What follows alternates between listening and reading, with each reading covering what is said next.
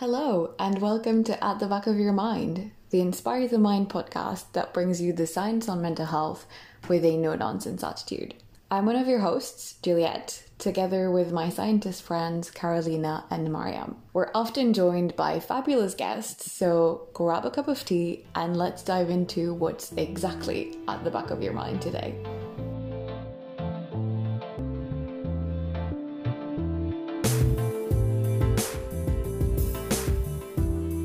Hey everyone, I just wanted to give you a quick heads up about some of the topics touched upon that some listeners may find triggering. So trigger warning for discussions about suicidal thoughts and behaviour and self-harm. Take care of yourselves while listening and enjoy the episode.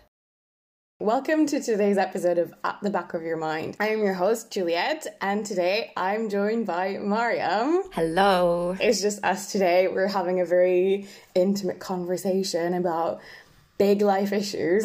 No, our big topic today is glamorizing and romanticizing mental health issues on TikTok. I'm sure everyone has heard of it. If you're not using it, your children are using it, your cousins are using it, right? It's this online platform where people post very short videos that give you either a certain amount of information, of content, of, kind of entertainment, I guess, in a way. And it was formerly known as Musical.ly. I didn't know that was Musical.ly. Yeah, it was Musical.ly before, and that social media platform, it used to encourage users to record lip sync videos. So they would film themselves lip syncing to like their favourite song or the most popular song that was out at the time. But now TikTok, obviously it covers a much wider breadth of topics and you can find all sorts on there. It's a very popular social media platform, I think, for younger people. I personally don't use TikTok, but I see so many TikToks on the social media platforms I do use. Like they kind of overlap and they get reposted everywhere else. But the reason we wanted to talk about mental health on TikTok specifically is because there's this phenomenon of the glamorization of it, almost like this want, this need, this desire to be sad. And it's almost like this, it's got this mysterious air around it. Yeah, I did go on a deep dive of like mental health TikTok compilations. I don't know if you did the same, Mariam, but I really wanted to make sure that, I had like a very good picture of what was actually happening on TikTok. And I was not just influenced by how the media is picking up on it. And you find everything in those videos. And by everything, I mean everything. Like, I watched some people have like very real, very raw, like mental breakdowns on camera and then just posting it. And I was like, wow, like, I think people have been doing that like since, the early days of internet, because I'm sure you can find that on YouTube as well.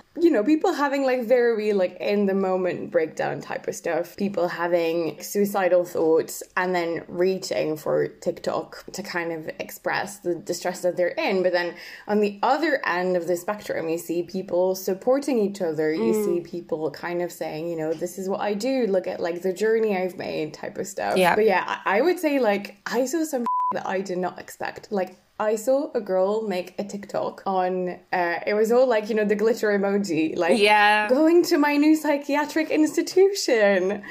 And, boy, I get it. You know what I mean? Like, you need to laugh about that. But did I expect this content? No.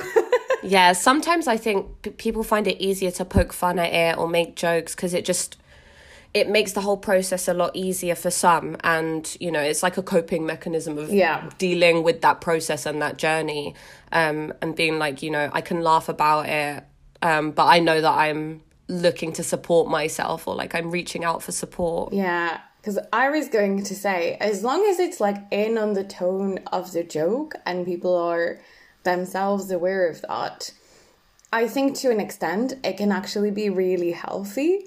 In the sense that humor in psychology is considered a coping mechanism, and there's actually, a classification of coping mechanism from immature to mature. And humor is a mature coping mechanism because you're able, I think, to take a step back and laugh about what's happening to you. I completely agree. And I'm guilty of this, is like making jokes like, oh, I'm just going to kill myself. Yeah. Oh, I'm so fed up. Like, I want to kill myself. And I feel like that's such a common thing, especially like in millennials and young people. Like, we make light of it even if we genuinely do feel that way, even if we are experiencing suicidal ideation. So I think there are two sides to that coin as well.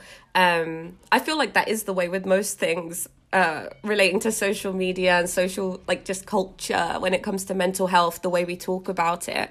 Yes, we are a lot more open, but there's all these kind of, like, you know, read between the lines, like, I'm struggling, help me. But like, I'm going to laugh about it as if we're all in the same boat, you know? Yeah, because I think there is always a difference between consuming a specific type of media, of information, of internet content, and what you post. Because, like, I'm not going to lie to you. I love a big anxiety meme, you know? I love an anxiety meme. I think they're hilarious. And for me, they're a really good way of, like, feeling that something is really relatable. I'm like, absolutely, yes. I have been there 100%, you know? Yeah, it can be helpful in that way. I've seen so many, like, comics and things like that for, like, things like ADHD and anxiety and depression, like, just to, the same thing we're talking about now, where it just makes it a bit more relatable and funny, but you can kind of be like, I understand that I'm going through this, but others are as well. And it gives you that feeling of, like, not feeling alone. Yeah. Not being alone in your struggles. And also it normalizes that everyone can feel like that at some point. But if I was to post that type of content on my social media on a regular basis, then I think it becomes something else. As you're saying, it might be like, hey, I'm not feeling good. I need support. I need help, or I don't know how to deal with this. I think especially in young people. Yeah, definitely. I obviously don't have a TikTok that I post trendy videos on. I'm not a secret TikToker. But, like, I don't know what you had in the UK, like, but we had these things called Sky Blogs when I was, I don't know, how old was I, 12? Something like that. And, like, we would all post, like, these very deep quote type of stuff, and then, like, all your friends would come running, like, what's happening? Inbox me, babes. But can we please talk about Tumblr, because I feel like Tumblr was the predecessor to what is happening right now. I was a hardcore Tumblr girl. Yeah. So in case anyone isn't aware, Tumblr was it still is around. It still is. It's just not as relevant as it used to be. But it was massive. There was, like, a huge boom of people using Tumblr back in the late 2000s and early 2010s. I feel like it was 2011 with, like, a big peak, like 2014. And Tumblr was, like, the first social media website where you could find all of that content in one place, I feel. All of the kind of mental health content and people talking about feeling alone or suicidal or depressed. And it would always have this, like, image in the background of someone chilling on the train tracks, and it's really artistic and it's, like, a really nice photograph. And it's, like, black and white or something like that, or sepia. And I remember people sharing those endlessly when I was in secondary school at that time. I don't know about you, but, like, the thing that was really attractive at the time with Tumblr is that it was anonymous. Yeah. You know, it was not about, like, who you were, whereas I feel like TikTok, you're putting your face out there, your name is there, but I guess the amount of content is endless, like. And maybe you're just, like, drowned into the platform when you post something. Yeah, it could get completely unseen. But to be honest, like, yes, I don't use TikTok. I use YouTube for Reels sometimes, which are very similar. So Reels are short form content on YouTube. I think we need to talk about the algorithm on TikTok and other social media platforms, because you were talking about how it's just this endless scroll of content, and, like, the algorithm on TikTok, it decides what kind of content to push, so what it feels is popular and what it feels you'll like based on your demographic. And I think it's really important to talk about algorithms in general. I know there was that Netflix documentary about how the internet and, you know... Was it The Social Dilemma? That's the one. Yeah. And I think that was a big wake-up call for a lot of people, especially people that aren't familiar with, you know, their use on the internet, because I felt like, personally, I already knew that my data was being used to advertise things to me. Like, Same. It's not... It didn't feel like news, but for a lot of people, they didn't realise how much data is being collected. And these young people, a lot of these people using TikTok are, like, you know, 13, 14... they're still children, they're underage. and they're seeing some pretty intense and extreme content. Do you think that TikTok exposes this more vulnerable demographic to these things because of its algorithm? So just so that, you know, people get the context a little bit. So you and I were right at the kind of the limit, the hinge between like millennials and Gen Z. So as I was telling to you yesterday, I think it's very telling, but like, yeah, my first phone was like, you know, like that Nokia brick with Snake on it. The Nokia brick. You can literally chuck it across a room and it would survive. Put it in the washing machine. Off a cliff. You know, and it did 3 things, right? Calling, texting, Snake. Yeah. That was it. Yeah. And my younger sister, she's 7 years younger than me, and her first phone that she had around the same age as me, so probably around like, you know, 11, it was an iPhone. Yeah. It's absolutely insane. So I was born in 95. So I'm like straight on the cusp of like Gen Z, millennial. And I don't feel like I fit squarely into either of those categories. I feel like I grew up with the development of technology. So like I always say, I feel like some young people, I've worked with year 9s, year 8s, year 7s as part of the study, and they won't know what the save button is on Word documents because the save button is a floppy disk. They wouldn't know what a floppy disk is. And like for me, that was one of the first things I used to record stuff on, like a floppy disk and, you know, the dial-up internet and stuff like that. And even though I was super young, I still remember that. So it's very interesting to have grown up with the development of technology and see now like my little cousins, you know, they know how to use an iPhone by the time they're like 1. They know how to press the buttons and touch the screen, and they know how to... Every time they see a screen, they think it's like a touch screen. Yeah, even if it isn't. They just start tapping it.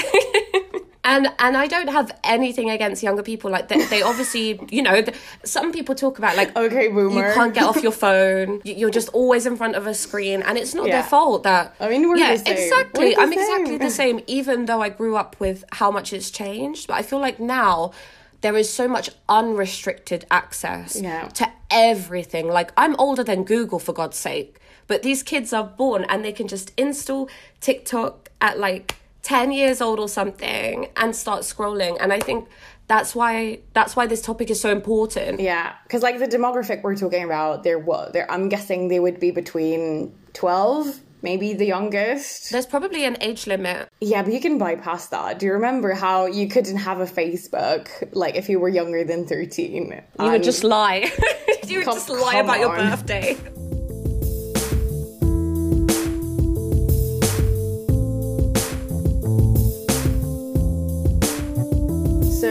In terms of mental health, where do you think the potentially dangerous or harmful content comes from? Because we've touched upon, you know, things that might be helpful in the sense that, you know, makes you feel less alone, etc. But there's quite a big boom at the moment. And when I say at the moment, I mean the last few months, but there's like people commenting on that for like as far back as like 2 years ago already. What is the potentially dangerous TikTok mental health content? Okay, so I feel like it definitely has been like such a hot topic over the last few years. I consume a lot of YouTube and I've seen so many, you know, video essays and commentaries about this topic. And it's very interesting to kind of see all the kind of scandals that have come out of TikTok and certain influencers, shall we say, like talking about their mental health problems or faking mental health conditions for, you know, for popularity, for clout, which means like getting more followers, getting more likes, getting like a bigger audience, developing that audience and having a big following. And I think the damaging part would be when they are faking this. That is very damaging. You know, the use of mental health problems or conditions as a way of gaining an audience, especially if the content they're putting out is incorrect or not factual. And where do we draw the line? Do you know what I mean? I know there are doctors and things like that on TikTok sharing very reliable information, but then there are people who are using that in a very kind of negative way. They're using it as a way to, just to be popular. And I think that's where it goes wrong. You know, where they're making mental health like trendy, like, oh, you know, you said like the sparkly like emoji. Emojis, but then it's like, oh, I have ADHD. If you have these symptoms, and they'll list out some like very common things that people can experience. So I don't know, like not being able to focus for a long amount of time, or that's just one I pick out in my head. But they'll list very kind of vague. It's almost like a horoscope. It's almost like a horoscope for mental health. They'll be like, oh, you know, if you struggle to focus on your work, if you struggle to keep up with your friends or see your friends, or you cancel on them constantly, stuff like that people do all the time, and doesn't necessarily mean they have a mental health issue. And they'll be like, oh, that means you've got ADHD, or you might have ADHD. And then you've got this whole generation thinking that, you know, starting to think, oh, maybe I can self-diagnose myself. Or like they take it as a diagnosis, like, oh, I tick all of those boxes, so maybe I do have ADHD. And then going around thinking they do. And I don't think that's beneficial for anyone. But I do agree with you in the sense that sometimes this raises awareness. And I've actually learned a lot about certain disorders because of seeing TikToks or videos about it. From people who are actually struggling with that. So with the videos I watched, I did see what you were reporting, which is a lot of like signs you may have, you know, depression, ADHD. And then sometimes you can see that it comes from, you know, a random teenager in the room, and the signs are very, very general. And I think, of course, sometimes that can be helpful, but what I think we need to remember is that, you know, all these mental health disorders, mental health issues, they are diagnosed according to a precise set of criteria. But also, the most important thing for mental health issues, for, you know, that might be a good reason you would search therapy for, is that it negatively affects your quality of life. You know, because you could cancel on your friends like every other day, but then it actually doesn't affect your life, and it's just because you're flaky and it's not related to anything else. So I think people do need to ask the right question, and I think it could be potentially misinformation or, you know, misleading for a younger audience that is not educated on that content or is still developing their critical thinking thoughts. Because, you know, we're a little bit older as scientists. We're also trained to question everything, to make sure we have the right source of information. And a reliable source of information as well. Yeah, exactly. Before, you know, just believing everything that we see. But like, you know, what about when I was 12? You used to take things at face value more often. And I think that's why this whole endless scroll and the algorithm pushing certain content is so draining. They design these apps in a way, these social media platforms, to keep users on there for as long as possible. And I don't think young people should be spending hours and hours and hours scrolling TikTok, just consuming all of this, specifically, you know, the mental health content that is misleading. Hours and hours of that content when they could be out socializing with their friends. And especially over the last couple of years with the pandemic, they've been locked in just looking at all of this stuff. So there's definitely been a surge. If you're exposed to that kind of content without having, you know, the ability to take a step back, that could be dangerous. Because what I'm assuming is that some of these kids, some of these teenagers, they don't always have an adult that they can actually rely on and speak to about these things. You know, just speak to if they're like, ooh, you know. Because, like, I remember when I was a teen, if I ever had, like, a worry, if, you know, if I was like, oh my God, like, it was never about mental health, but if I was like, oh my God, that's it, do I have cancer type of thing. You know what I mean? Like, I have, like, wonderful parents, well, and you know, I have a really good relationship with my mom, so I could always just go, like, Mom, and then she'd be like, okay, you know, she'd be the adult.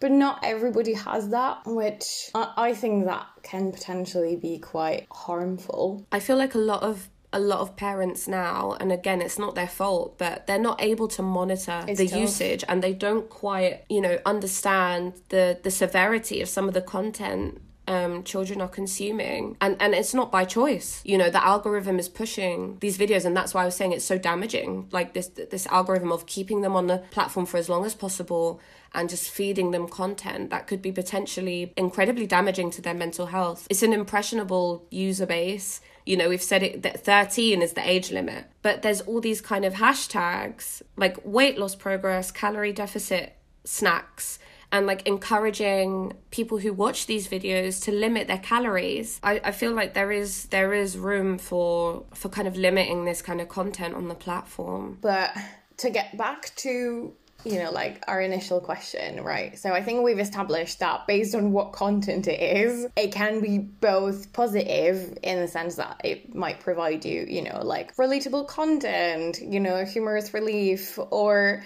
I think there's actually quite really supportive TikToks of being like, you know, if you have suicidal thoughts, like watch this. Like building a community and Exactly. giving actual advice and guidance. So things like the 5, 4, 3, 2, 1 technique for anxiety, breathing techniques. I think those are definitely, you know, that's a positive side to it. 100%, these communities of people supporting each other. Yeah, and then on the other side, you've got content that is potentially, you know, dangerous, that could be harmful, that could be completely misleading because it's not put in the right context, or also it's made by people who don't realize the reach that their content could have, and it's not necessarily content that should be put out there on the internet for, you know, people as young as 13-year-old to consume. But do you think that this content has reached a point where we are actually romanticizing and glamorizing mental health issues? Because I feel like that's kind of really what's buzzing out there. If you look at videos on YouTube trying to, you know, comment on the situation, if you look at some media outlets, is it actually glamorizing? And is this a new phenomenon, really? Because if you look at the past few years, we've had a lot of mental health related content that could be triggering. I'm thinking about, you know, the huge boom that like 13 Reasons Why was. Oh my goodness. That was a thing, right? That was like, a whole I personally really forgot about it, but that was a whole thing. That was, I mean, that was pre-pandemic, right? That's how I divide time. Pre and post. Pre and then now.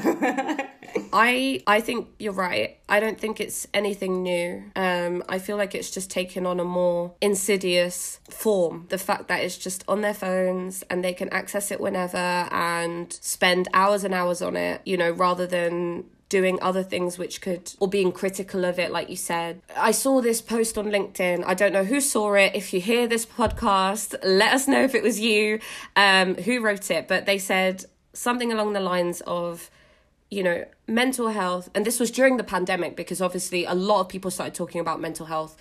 A lot of people started experiencing struggles and problems with their mental health because of the pandemic. So it became a huge topic. And they said mental health isn't being destigmatized. It's being commercialized. And I feel like that can be taken in a number of ways, not just in the sense of using it to your advantage to make money or to profit off of people who are struggling with their mental health, but also to push this narrative like, oh, I have a mental health problem, and it's very interesting. And rather than to raise awareness, but more to be like, you know, look at me, I'm special, I have XYZ. And that's why people are faking disorders. And it is sort of, I feel it is being glamorized. Yeah, because, you know, I was just like looking at the definition of romanticizing just to make sure, you know, we were being very scientific. First, define the issue. Define what we have. And then look to it, right? But like the Google definition of romanticizing is deal with or describe in an idealized or unrealistic fashion. And, you know, if you think about it that way, aren't we, with social media, romanticizing absolutely everything? Agreed. Not just mental health, but, like, our entire lives. I do that with, like, the most mundane things, just because I think the pandemic hit and you needed to start romanticizing doing the dishes, because, boy... You know, there is nothing else to do. I don't know if it's just being grateful or if it's idealizing, just being like, look at me, you know, being the main character, taking my little authorized walk in the park, you know, that kind of stuff. And I think for those things, it can actually be a bit healthy, because it's like, hell yeah, I'm taking a walk in the park. Hell yeah, it's nice. Hell yeah, I'm breathing in, like, you know what I mean?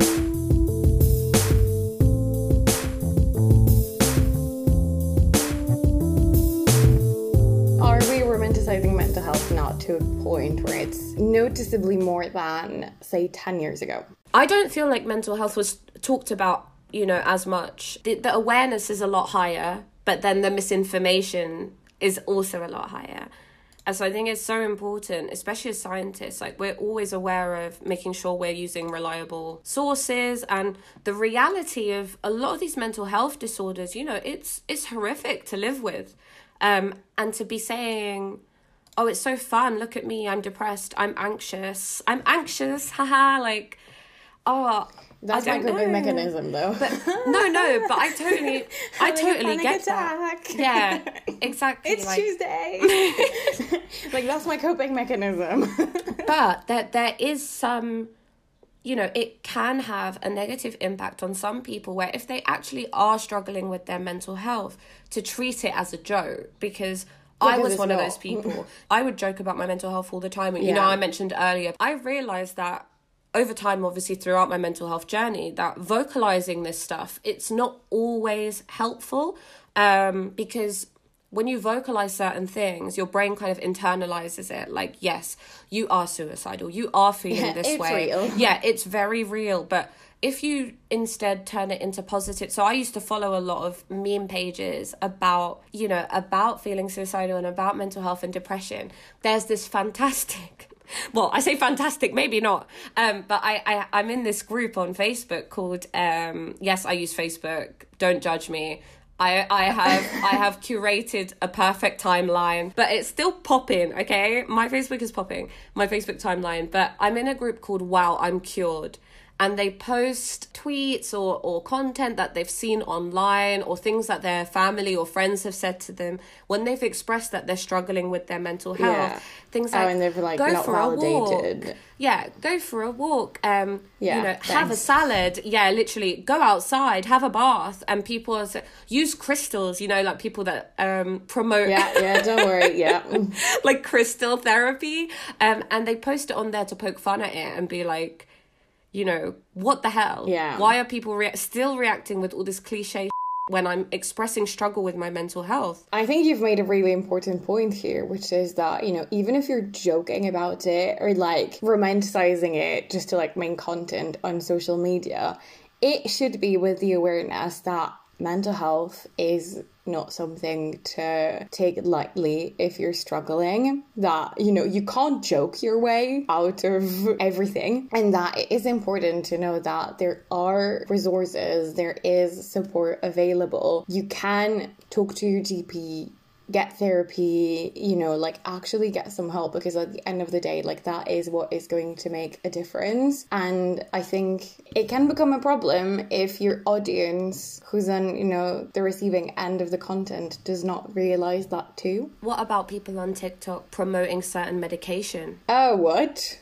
Yeah. But they might not even be being paid. So they might have found their own form of medication or something that wasn't prescribed or like some sort of home remedy, right? And promoting this. Oh man. Yeah, that needs its own episode. But that's the thing on TikTok as well. Young people who are trying to self-medicate. No, but do not self-medicate. Always speak to a doctor.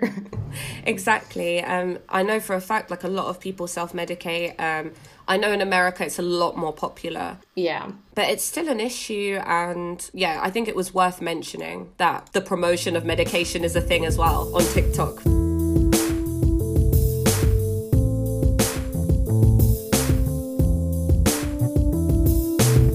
So what are the scientists saying, Juliet? What have you found? Okay, so we've seen how the media, how YouTubers, how people have picked up on the phenomenon. But the science, I don't want to say that it's behind, but the problem is to start running a study, something has to be picked up on, and then scientists have to get to it. So sometimes you don't see the results of scientists' work until maybe a year and a half later, just because it takes time. Good science takes time. Science that you can replicate, science that has been validated, science that you can trust, that has got to be my motto. Good science takes time. So I found a few briefs from like conference presentations. It's all fairly fresh and new and not quite published yet. It's a very new area, isn't it? It is a very new thing to study. The papers that I've seen, they were essentially just trying to understand and characterize the content on TikTok properly.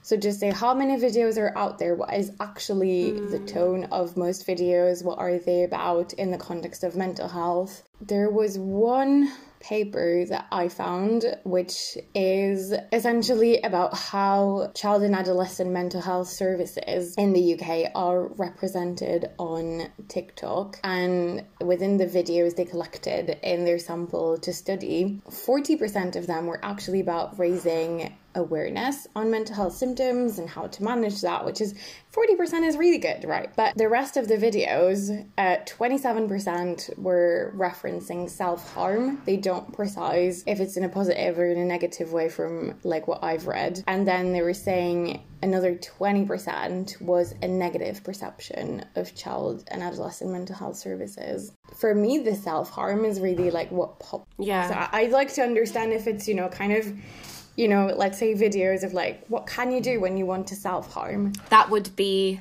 the positive side of it. It was actually, I think, at the end of the day, really sweet, because it's like you can write your feelings on a sheet of paper and then tear it apart. Things that might have worked for them, just suggestions. Yeah, I think it's sweet, but then on the other hand, I guess you might have some more triggering content referencing self-harm. Kind of moving away from self-harm, but more a focus on depression and anxiety, which are obviously two of the most common mental health problems that people face. There was a study of around 3,000 Chinese students in their first and second year of high school, and they found that those who were considered more, addicted to TikTok, their study suggested that these students had a reduced working memory capacity, and there was also higher scores for depression, anxiety, and stress. But what we need to remember, I'm gonna come in with what you've all learned in your research methods class. Yep. Correlation does not equal causation. What they have shown is that people who watch TikTok within that sample do appear to have reduced working memory capacity, and there was increased depression and anxiety symptoms. But that does not mean that TikTok caused these things. It might be that people who have higher symptoms of depression and anxiety are more likely to spend more time on TikTok.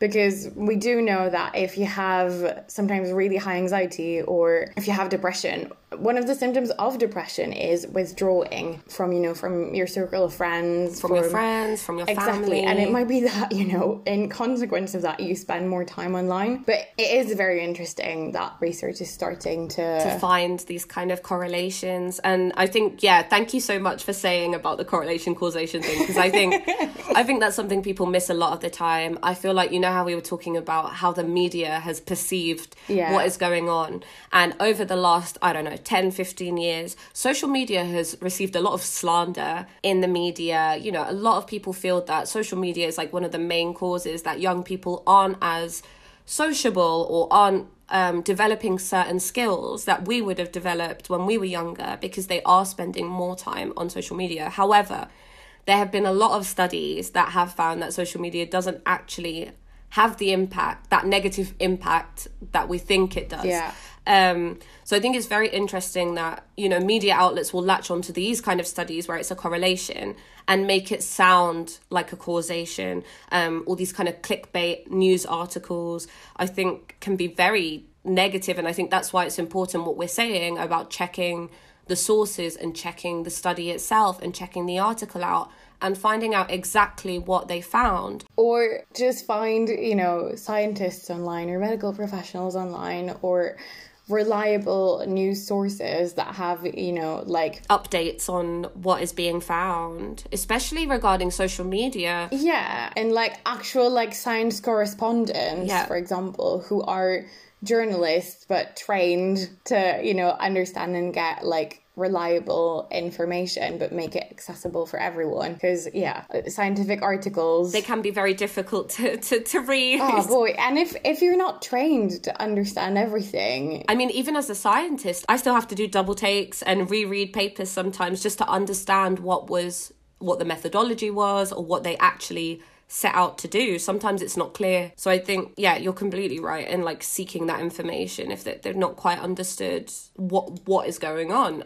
I think it's such a hot topic, and TikTok is such a new platform. It's really taken the world by storm. I think that's why it's so important that we're talking about it and its links with mental health, because there is such a huge mental health community on there. Yeah. And it is going to take time for the research to actually start taking place and for us to see, what is actually going on here. Like, how is TikTok impacting young people and what are the long-term effects of that? We're not going to see that for years to come. We're not really going to understand how it might impact their brains, how it might impact their mental health, their skill development, their interactions with others, their perception of the world. Controlling for things. Yeah, because I was going to say all this is happening with like a background of like 2 years of intense pandemic at periods of time that are very crucial for your brain. Like when you're a teenager, your brain is not a fully formed adult brain yet. Some things are still developing, setting in place. Like it is very important, and it's not that it is going to affect you negatively necessarily for life, because we know, the brain is plastic, humans are adaptable. We have a lot of resilience abilities inside of us if we have the right support, the right environment. But whatever we see happening with TikTok, I think we also need to have, like the background in mind. But have we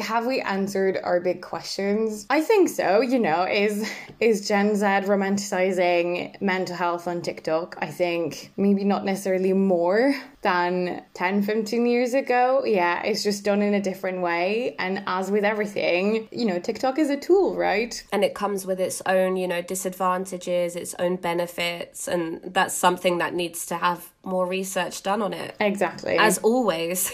Classic science phrase here. We have brought out all the science bangers for you, I will say.